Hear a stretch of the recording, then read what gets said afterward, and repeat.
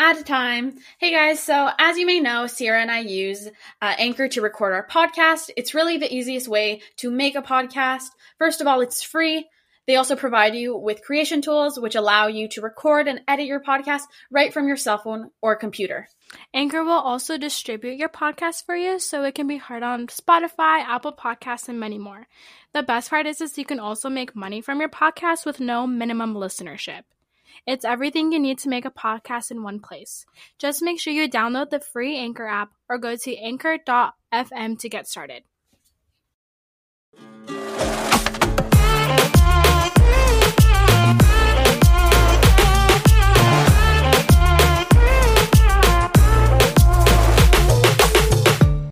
Hey everyone, I'm your co-host Sierra. And I'm your co-host Daniela. Welcome to Making Sense of Success, a podcast dedicated to finding the meaning of success and empowerment.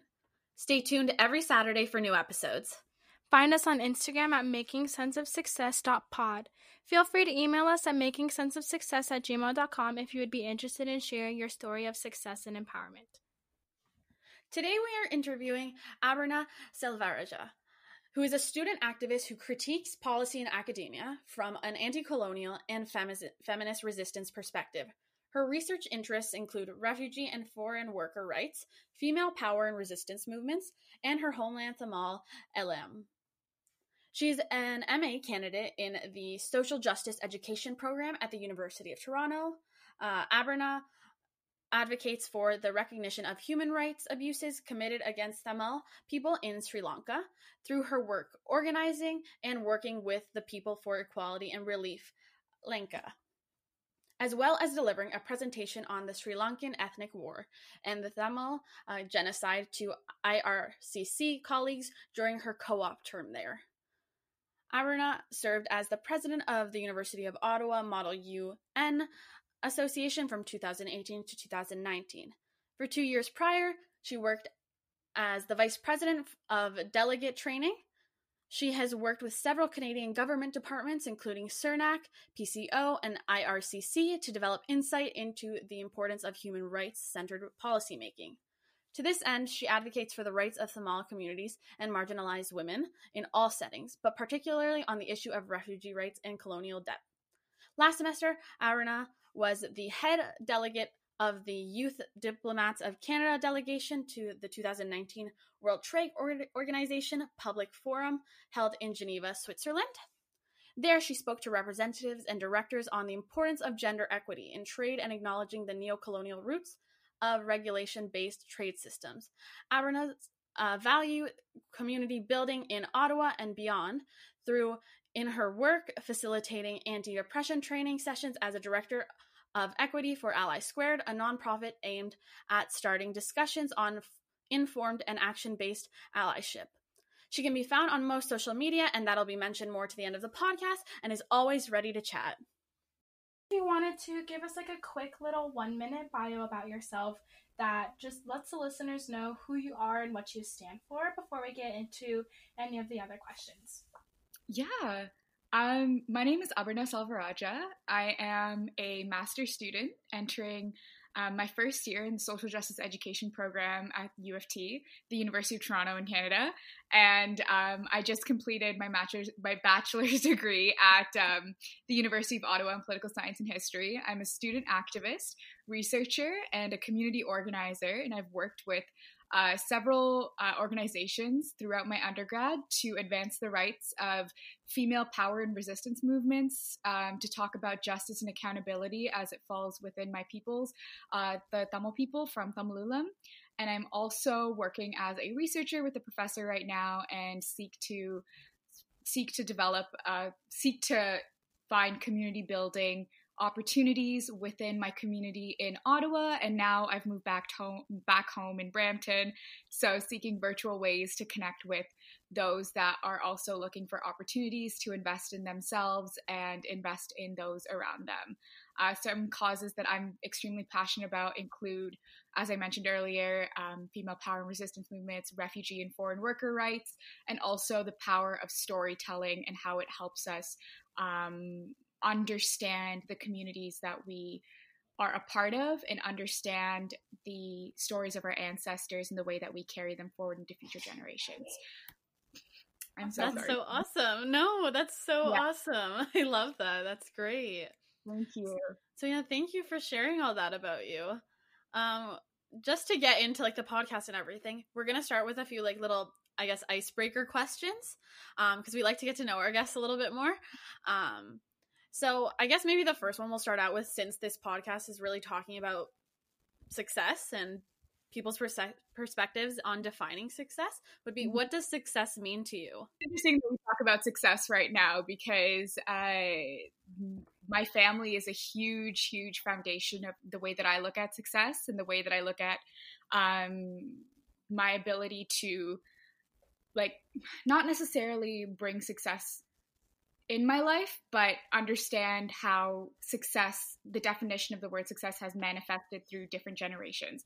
And so for me, if I were to define success, it would very much be a gray area, because I think that personally, my ability to be able to work towards a justice-centered approach to activism, an equity-centered approach to activism, and also be able to continuously learn and grow in my career is what defines my ability to be a successful person in general. Also, beyond that, my ability to grow, my ability to grow like empathy and compassion and like nurture that within myself is also a characteristic that I would use to define success. I also think that it's like very difficult to define it as a singular person, because as a child of immigrants, success for a really long time, child of refugees and immigrants, honestly, it's for a long time, success meant, for my parents at least, being able to find like stability, and now I'm privileged enough to have that stability, and it's really about what I'm able to accomplish with that stability. And in my opinion, using that space and that privilege given to us to advocate for and raise awareness for those that are not necessarily able to find themselves in that place is what ultimately success looks like. My role models have honestly always been my father and my mother, who have been able to come from very difficult circumstances and create a loving and beautiful home for us. And that, being able to know what that feels like and want that for those around me, I think is a huge driver for what I seek. Wow, I love that, because I feel like it's such a full definition in itself, and you had such a variety of pieces that pieced it together, and it seemed really personal to you as well, which is nice. Like, you characterized it like based on your experiences and what you want to accomplish in the future and your path and your journey and everything. Mm-hmm. Yeah, I thank really you. like No, that was really great. I'm inspired, really. Oh, thank you. It was also nice that you like made it to sound like, you know, it's really hard to define success in like your own way. Like, it's honestly really hard to define success when you're just being asked and you haven't had like a ton of time to, you know, take into consideration what that meant, you know? It's really hard. Exactly. And it's like, success, it's not this like ideal that you can reach and then you've achieved everything you want in your life. Success is something that manifests over time. It's a goal that you achieve, then it grows into like a career, then it grows into other like personal goals that you have for yourself. And I just like thinking that I'm successful right now, I don't think so, because I still have so many opportunities to grow and connect with those around me. But at the same time, like I see success manifesting in different ways around me, like witnessing like young children grow up and, you know, be able to like walk or talk or all that stuff. That's like small successes for them. So to me, it's like, I mean, during quarantine time, being able to, like, for you guys, being able to put together a podcast during the pandemic that we're all in right now, that's a sign of success, you know? So as young women, I think that we should just celebrate everyone's successes, all young women's successes everywhere, all the time. You guys It's true though, and I think successes grow like with you throughout your life, like as you were saying, right, kind of like different stages of life. As you're saying, like younger children will have certain successes, but then like maybe people around like our age range will have other successes, whether that be completing a degree or maybe starting a YouTube channel or starting a podcast like this, or maybe even just advocating for current issues that are really important and that need people to advocate for them in this time and age. Yeah. I agree. It's like, yeah. I agree. I do a lot of reflecting during the podcast, like a ton. So if you just see me staring off into space, do not feel alarmed. Daniela loves it. I'm okay. I'm just like, yes, let's do this. I love what everybody is saying. So don't feel alarmed. I'm always listening. It's nice with the podcast because I think listeners will be able to take a lot away from different perspectives, like especially yours as well. Like your definition of success was really encompassing, and I found it covered everything really well. And also, yeah, even for us, like Sierra, when she reflects or when I think about things, there's things that you can take into your daily life, which is awesome. So maybe we want to ask you, what's the best advice you've ever received or given from someone? Or given to someone, sorry. Honestly, the first thing that comes to mind is I used to be, I'm going to sound like such a nerd, but I used to be on student council in grade 10. Oh, that's fine. That's good. I thought I was on top of the world. I was like, yeah, that's right. I'm grade 10 representative. We're killing this. And then I lost the election for a grade 11 like spirit advisor or something in high school. And up until that point, like, imagine kids get used to this at a very young age, but like failure to me felt like the end of the world. I felt like I was just gonna break down and cry out of nowhere. And on the car ride back, my dad was looking at me and it was like, he looks over and he's like, I'm glad you lost the election. And I was like, sir? And then he was like, yeah, like, it's important that you know what failure feels like and that it's going to be okay after this. And I know that's a very like basic lesson for people to get, a basic piece of advice, like know what failure looks like. But the ups and downs I've had in this undergrad, mostly down, several ups, but mostly down, has been like less of a groundbreaking emotional experience because failure is completely okay within your journey to be able to accomplish what you set to achieve, and a lot of times knowing that has also helped me become a better learner, has helped me understand where to invest my time, how much research I need to do on a specific subject so that I don't end up like running into it and obviously ultimately failing because you don't have enough knowledge. Being okay with failure is the first step in so many of these like important life lessons you're going to learn. And it's not like I just admitted that to myself and I'm like completely perfect today. But I think that was the first foundational piece of advice that I had received that had helped me become more okay with receiving criticism and learning and being able to grow from that. It's something I would definitely pass on to younger generations.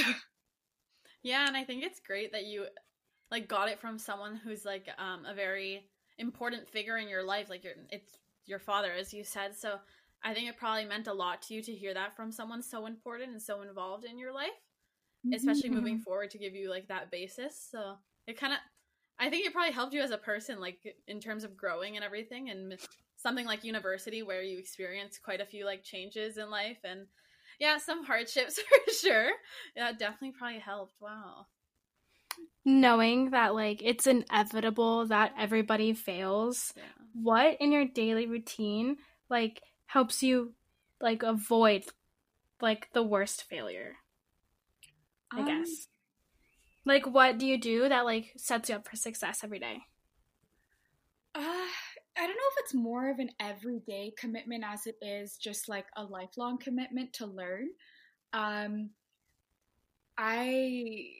very much involved in the Tamil activism space, and I have been for the past 2 years, but 3 years prior to that, I spent researching. Like my co-op terms that I would do at the government, I would like spend my lunch breaks and every day after I came back home from work, just researching on the Tamil cause, reading paper after paper, learning as much as I could, and engaging and talking to as many activists as I could before I found like, I don't want to say niche, more like before I found how best my skills can be used, or my voice can be used to create activism or awareness around the Tamil cause. And so to me, it was more of like a lifelong commitment to learning, because you cannot just immerse yourself in a leadership opportunity or in a activity or an extracurricular or an advocacy concern without sufficient enough knowledge beforehand. And it wasn't something that I necessarily just like decided one day I was going to, become such a great learner. It was an accumulation of all these experiences I've had through undergrad, whether it be like learning Model UN from scratch in first year when everyone else has like high school knowledge of it, and eventually going on to become president. That took like a long amount of time to be able to finally reach that point. And I sort of like took lessons from that and continuously like kept on learning and kept on telling myself that the only way you can seek opportunities to grow is if you open your mindset to like learning about different experiences around you. That's true. It's true. I love it. I love it. I love it. Like being like, you're right. Can you tell us what you like advocate for within all of the knowledge that you choose to learn? Definitely. So a lot of my advocacy surrounds the Tamil nation and the recognition of justice, the recognition of justice and accountability for the genocide that took place 11 years ago and throughout the ethnic warfare that happened in Sri Lanka. And so that takes many forms. I've participated in several protests. I've led many class discussions, as Daniela knows. And I've also created several community events and opportunities for young women to come and learn on the Tamil cause.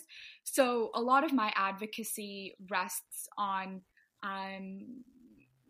social media, for a lack of better explanation, because it's very much centered around raising awareness for what had taken place in Sri Lanka, and also talking about the lived realities that many Tamil civilians still experience to this day back in Sri Lanka as a result of the ethnic war that ended in 2009.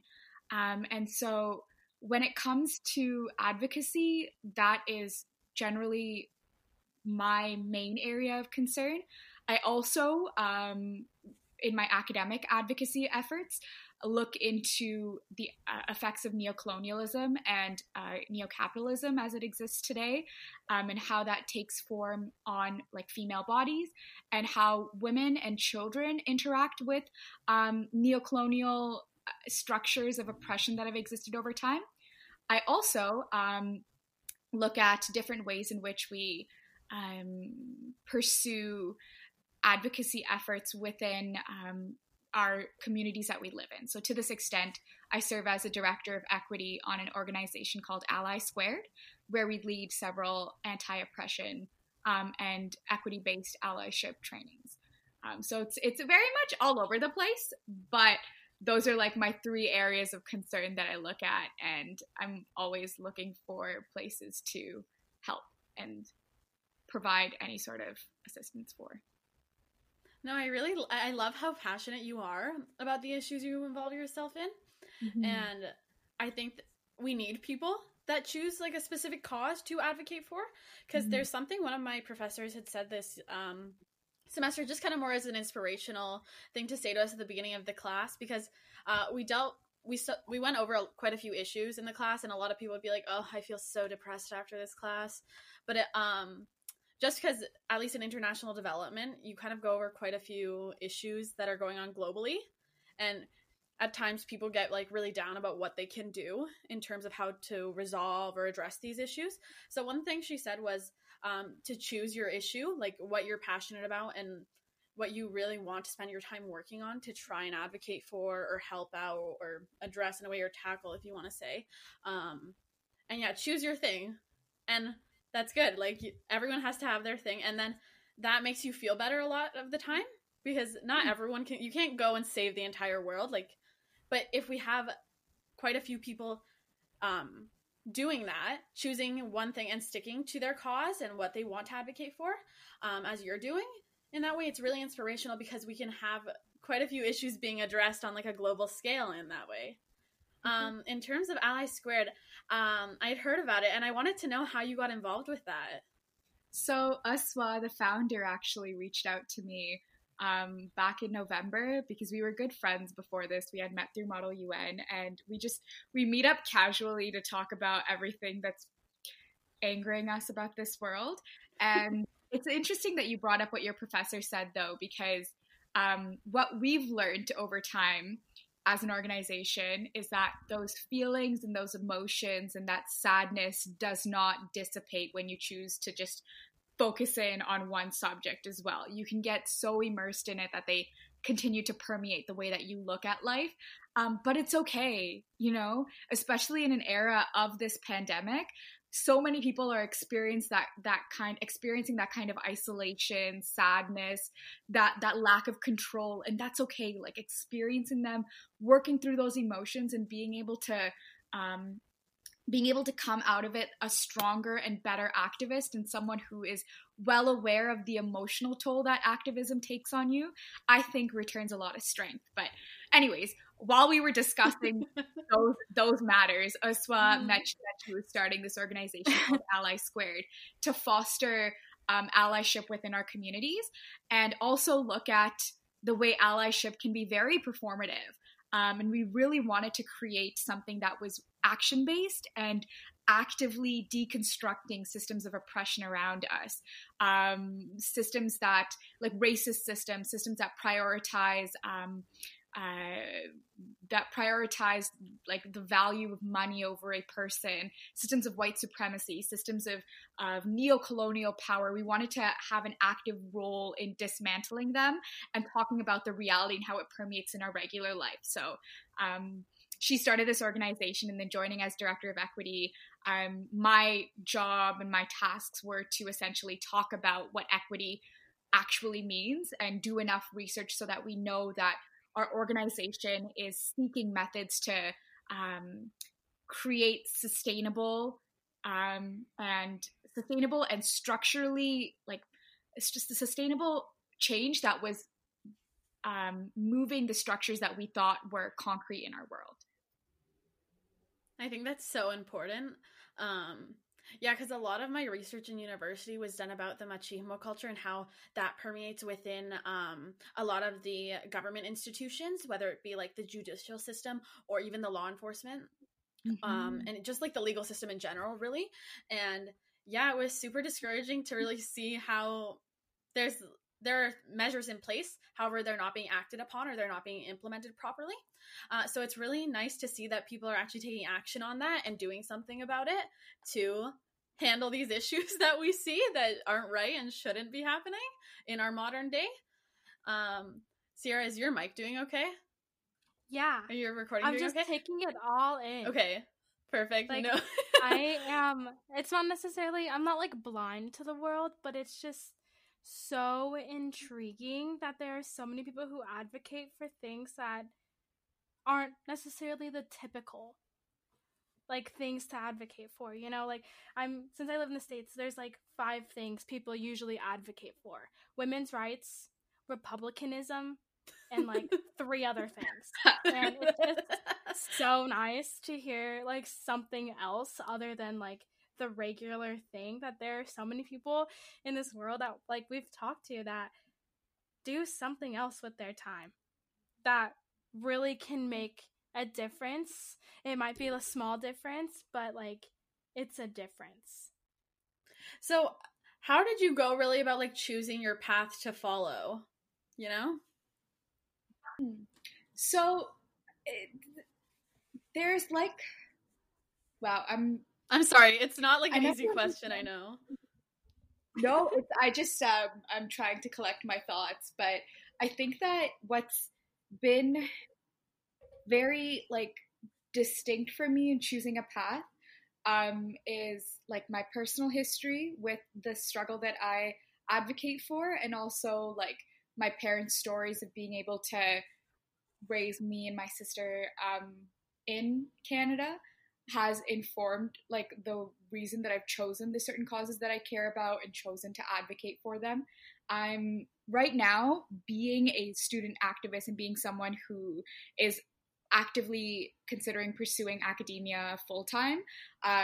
Definitely a lot of what's inspired me to propel that forward is this belief that there needs to be more women, and particularly women of color, who are able to bring like not just, it doesn't just rest in representation, but a more unique perspective to the realm of academia that extends beyond how we look at it as something that you know, more like elitist people do. So like being involved in several academic pursuits over the course of my undergrad has taught me that I feel like I deserve a presence in that world. And I also feel like my life experiences and what I've navigated with growing up, and what my parents and what their parents have navigated with, whether it be surviving the ethnic war, being able to flee, being able to build a life here, and then also people still living back there, has informed my ideas of what to pursue in the future. So essentially, what keeps me motivated is the fact that I know personally my end goal is to be able to create monumental change for my community back home, and also to be able to raise awareness on the plight of those that are continuously suffering to this day. And so, I don't know, I think it's a lot to do with my family, my history, my the community of people I surround myself with, but also like the future that I imagine for my children and my children's children. How would you suggest other people to go about a path, like finding their own path, knowing that, like, say somebody did have like the same wants as you do, but they're like too scared to go about something? Where would you suggest them to start? Within yourself. There is so much, like, it's beautiful how much our bodies like truly embody the stories of our ancestors and the stories of how we arrived on this land, and how we are creating this like beautiful future for future generations.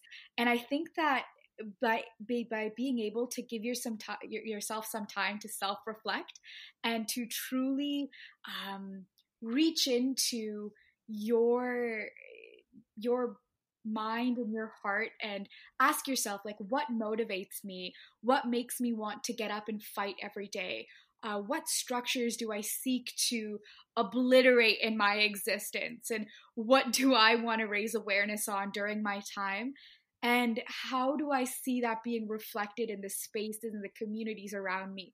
Who can I reach out to have these type of conversations? Like, personally, for me, a lot of like my first 3 years of undergrad were spent Facebook or like Instagram stalking. I don't know if that's the right word, but like looking up really amazing activists and being like, wow, like what motivates you? And for them, it was like so personal, you know? And I was able to muster up the courage to be like, hey, you know, I really like the work that you do. Can I just ask you a couple of questions and sit down with you? And without fail, every time I sat down with someone that inspired me, they would cite their personal journey and their family's journey and as a reason to why they do the work they do today. So I honestly think that having a good conversation with people that you feel safe around, it doesn't necessarily have to be your family. It could be anyone within your community, your circle, your professors, and trying to truly find out what like makes you want to wake up and continue continue fighting is definitely the first step to figuring out what you're passionate about. I think that's such a powerful message in the sense that I think personalizing your path, as you said, finding something that resonates with you is so important. And also that I think connects to your identity, because I think that has a huge impact in what you choose to do. Maybe not always, but at least for me, I do share that. I find that things that are closer to what I identify with, whether it be like cultural or even like in terms of my degree or something, what I'm studying or what I'm passionate about, has definitely helped me choose the path I want to follow. It's so good listening to you guys. Like, I didn't like grow up like learning about like advocating or like being close to like who your family was or like identity wise, and it's just so much fun to listen to you guys talk about like how like dedicated you are to bring awareness to the backgrounds that you guys come from. And it's so much fun. Sorry, I'm not saying a lot.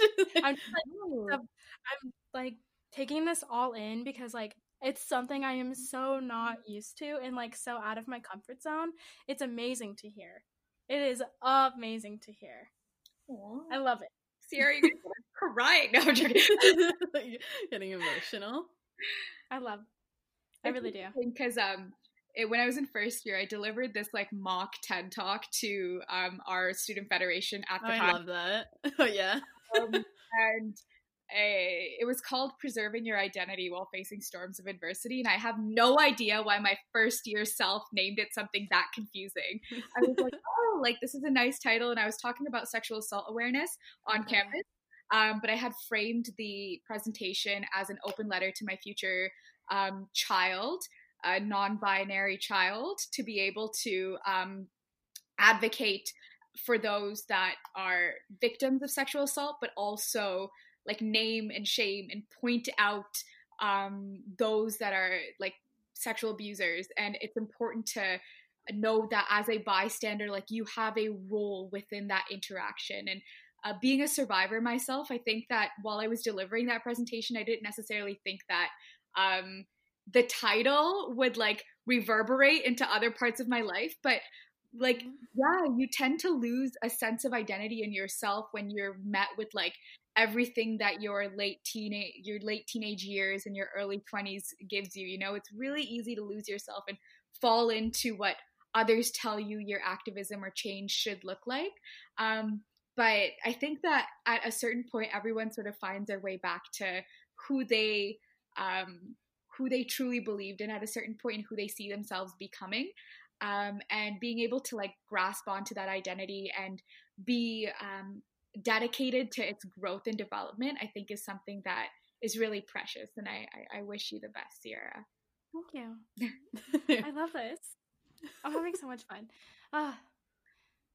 What has been your favorite thing that you've done for advocacy? Was it like a specific protest or like a mock TED talk, a presentation? What has been like your utmost favorite thing that you've done, like that you're most proud of, like anything? Oh, I have so many things. Not to be cocky, but I really enjoy everything that I do. But I think the most recent favorite thing I did was host a reading group for young Tamil women at Ottawa, University of Ottawa in Ottawa, Canada. But we hosted a reading group on the Tamil struggle, and it was predominantly young Tamil women that came out every like 2 weeks on a Tuesday night, and we would have a list of readings that we would get done before then, and have these very like personal, intense conversations, not only about the subject at hand, but how we saw it playing out in our families' lives. So we'd share a lot of personal stories about how our families navigated trauma. And at the same time, it was very healing, because being in an activist space like the Tamil struggle is very difficult, because it's existed for a very long time. And with it comes like the general history of the struggle, and also this like sense that you don't know enough to participate. So being able to create that kind of space and then learn from each other within that space, that's what made it like really, really memorable for me. There's definitely been evenings where like we've teared up and we've had really difficult conversations, but it's something I'm really proud of, because unlike like the several extracurriculars I've been in, I've had in history with, here, even though it was a smaller group of people, I really felt like we were bringing in elements of their everyday life and giving it a sort of like background foundation in knowledge. And so they were learning a lot about themselves, and I was learning a lot about themselves. It was this beautiful like knowledge transfer that I hope to continue on in the future. So that's definitely something recently I'd be very proud of. I would be proud of it too. It's power. That is, I think, the most powerful thing I have heard in a long time.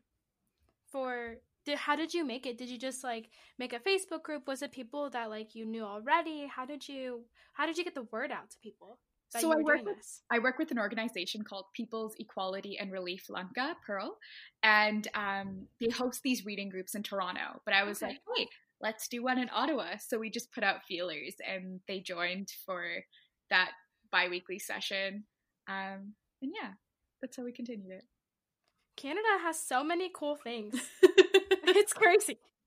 It's wild. Visit Daniela and I. Yeah, I know. See us and then join. We're like, hey guys, let's go eat some good vegan food.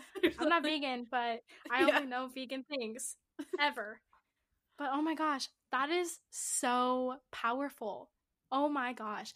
I bet that like stuff is happening here in Colorado. I'm just not like out there in the world to see it go down. And I wish I was. Like, I wish like that's something that we were capable of doing right now. Like, I wish we could see each other face to face, like how the group you run does. Or like, have you guys been meeting on like Zoom or like anything like that? Been keeping in touch over Zoom and a lot of Facebook Messenger. And yeah, how are you guys finding it with all of this like online switch to online? Is it difficult? Do you guys find that it's making more opportunities to connect? Yes. Yes. No, I will say I talk to less people. Like, I rarely talk to my friends. The only person I like talk to like regularly is my therapist and my boyfriend, and sometimes my parents. But I have learned to try and broaden who I talk to right now, just because like I'm looking for a little bit more personalization with experiences, that if they benefit me, they benefit me, like success and like work wise and like that kind of realm wise. But if not, I really just want to get different friends that I wouldn't have had the opportunity to. Just like Danielle and I are now friends. And I literally just like did something on a whim and decided to take everything as a gift instead of, oh, that's not like good enough for me, or like that's not what I want. But it's been really hard. For sure. I'm like such an extrovert too, that like I work at a gym and literally all I do at work is talk to people. Like, that's it. I'm like, hey, I can name every single person's name, and like I know what like workouts they're doing that day, what split they're doing, and I like come talk to them while they're working out. And it's been like super hard to be an extrovert not being able to see somebody face to face. For sure. Yeah, I think like for me, I had quite a hard time at the beginning when like the semester was still kind of going on. Luckily, my classes were set up more or less to and more with online submissions. So it wasn't necessarily that I was missing out on class or having to learn through like a screen really as much. But yeah, like I enjoy kind of having to go to school and like socialize with my peers, because a lot of the time you have like your school friends, right? And then you have like your friends like back in your neighborhood. But yeah, so it was hard at first, but I think I'm getting more used to it now, maybe. Like it's just become more of a norm now since it's just been way over a month. Yeah.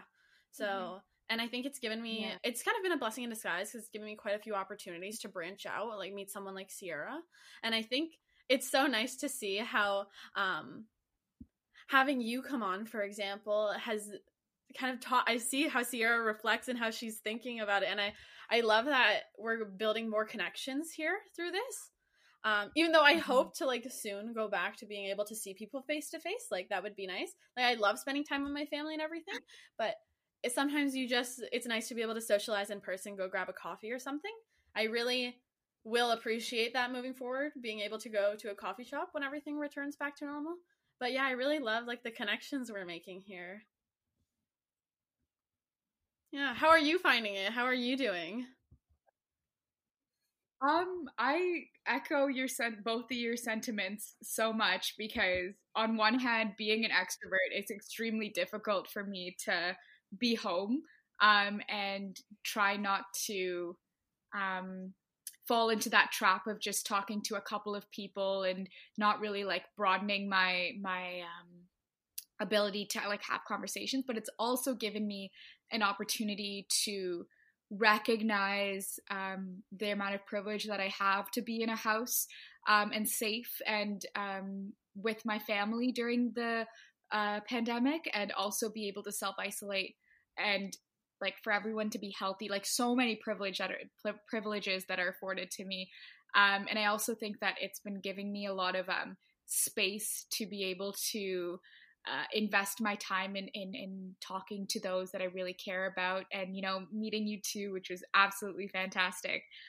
So I think that it's given me certain ups and downs, but I think the biggest lesson I've gotten from it is all of the emotions you feel, all of the anger, the frustration, the sadness is okay, and that like we collectively feel it, and we are collectively working toward something.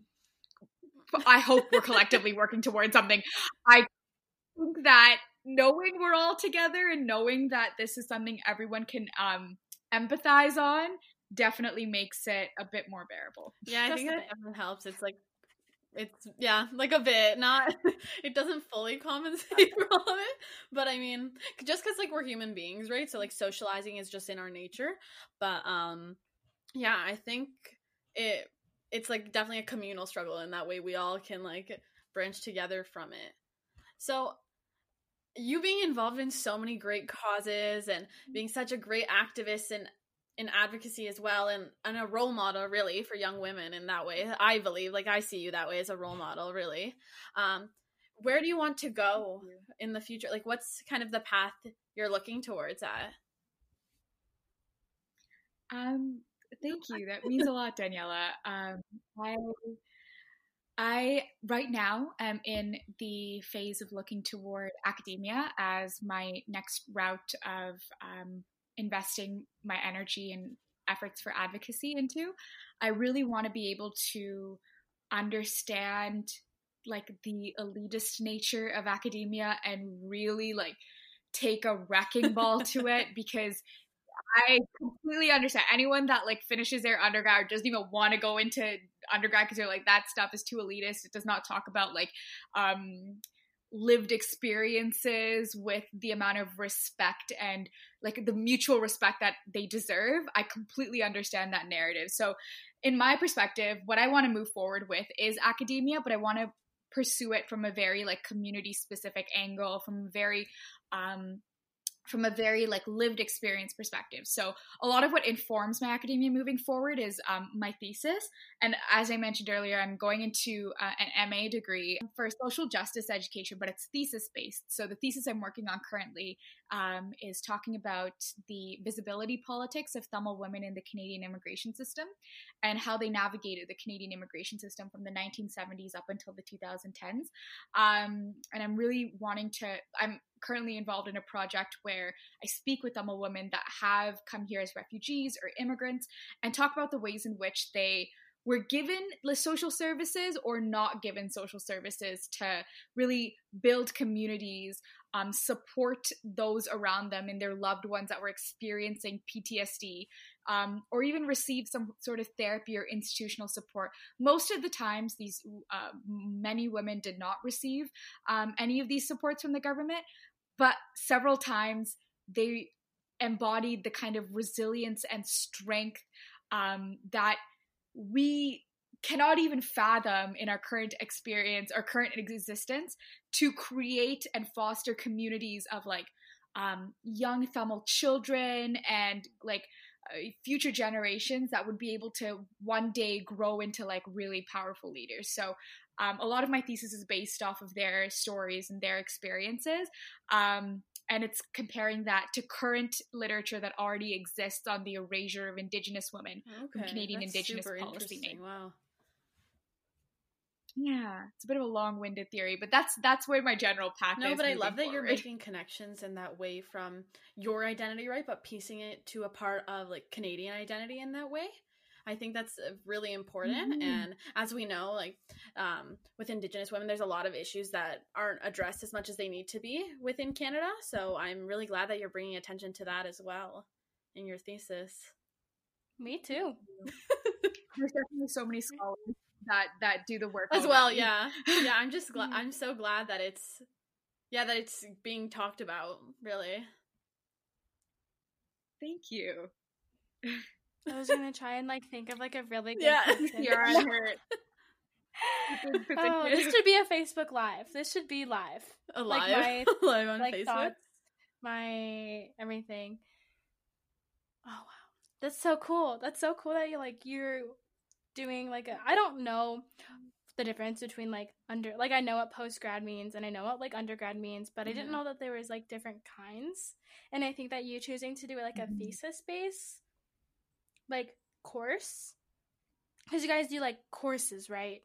Like our undergrad is courses, and then I think some places you can choose for your fourth year to do like a thesis before graduating. I didn't choose that. I don't know. I didn't do that. I don't know if Ottawa hasn't really made it super apparent in that way, I don't find.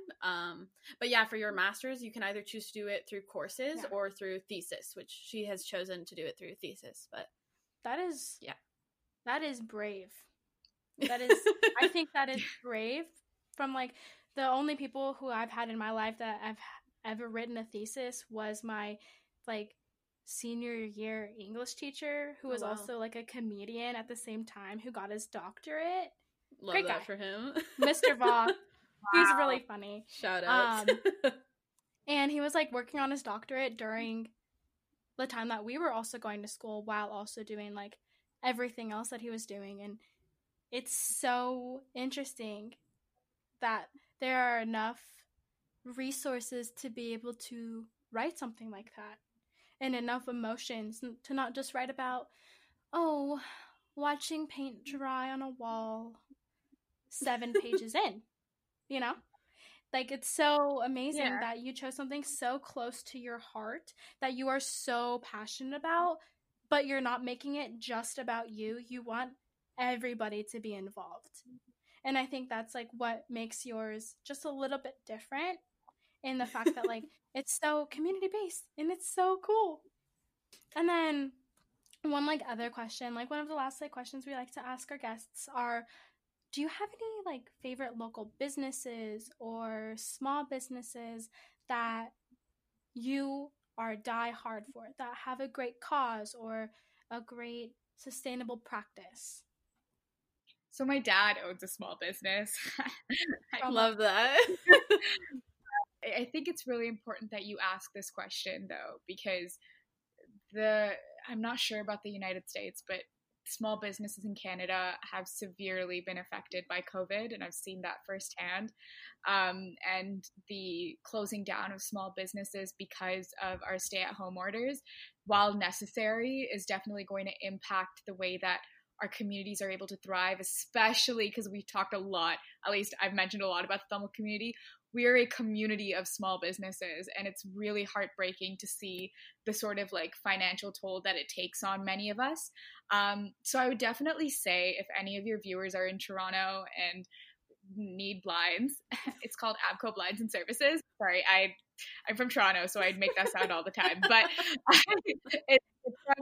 it's called Abco Blinds and Services. You'd be able to find it if you Google it. And at the same time, in Ottawa, I'm not sure if it's a small business, but I love my Happy Goat. No, I consider it local. It's a local business. I'd consider it that. Yep, 100%. Okay, it's a coffee shop, Sierra, that we are obsessed over. So if you are looking for coffee, hit up Happy Goat in Ottawa. Shout out to you. I miss the dirty chai. Please stay open when I use it. Yeah, those are two businesses that I would probably want to give a quick shout out you. To. And like for sure, send us the link for your dad's business, and we can put it up with like the episode so people can get access to it. And then I guess our last question would be, what message do you want our listeners to take away from this? I was really reflecting on this question when you first sent it to me on in the email. And personally, if I were to leave your listeners off with any message, it would be to value the importance of stories and lived experiences in the way that we navigate our ideas of success and our ideas of what growth looks like, because the world that we live in right now is very uncertain. When we emerge from this pandemic, we're going to be building a world that will hopefully offer a more safer environment for our future generations. And the only way to do that is to listen to how different people, different communities navigated this time, and how their histories of navigating struggle have informed the ways in which they learned how to survive. And so I think if one thing I could leave your listeners with is to listen and read and look at and watch and study and really take in the stories of the people around you, because it changes you in ways that you won't even have words for. So inspiring. Literally it's nice to hear that from someone that like how much stories make a difference and how much they can impact you on an individual level. So yeah, that's a really great message, and thank you for sharing that. Also, thank you for coming on the podcast. We have had so much fun. I have had so much fun learning so much that I didn't know I could. And it's been amazing. And if you wanted to take this time to like share your social medias, or if anybody wants to connect with you, or anybody wants to like make a connection with like your advocacy issues and things like that, you can say that. Yeah, of course. If anyone was interested in this realm of advocacy, Pearl is definitely a really great organization to check out. People for Equality and Relief Lanka. So if you look up pearlaction.org, you should be able to find all the information on that. My social media is abarna.selvarajah for Instagram, and then abarna_selva for Twitter. So I think that my name should be up somewhere, but if you wanted to reach out to me, you could definitely hit up Danielle or Sierra, and I am almost always on my laptop, so I'm available to chat. Thank you for having me on your show, guys. You are two powerful women, and I cannot wait to see what the new episodes will bring, and I can't wait to see how you guys grow over time. So best of luck to you. Thank you so much. And please stay in touch. Like if you're in Ottawa or something, I would love to grab a coffee, or vice versa. If I happen to be in Toronto, I will definitely reach out to grab a coffee. And if Sierra ever crosses the border, or when the border's open, we'll definitely set that up or something. But yeah. Oh, thank you so much for taking the time. It's really been a pleasure to talk to you and learn about what you advocate for. And yeah,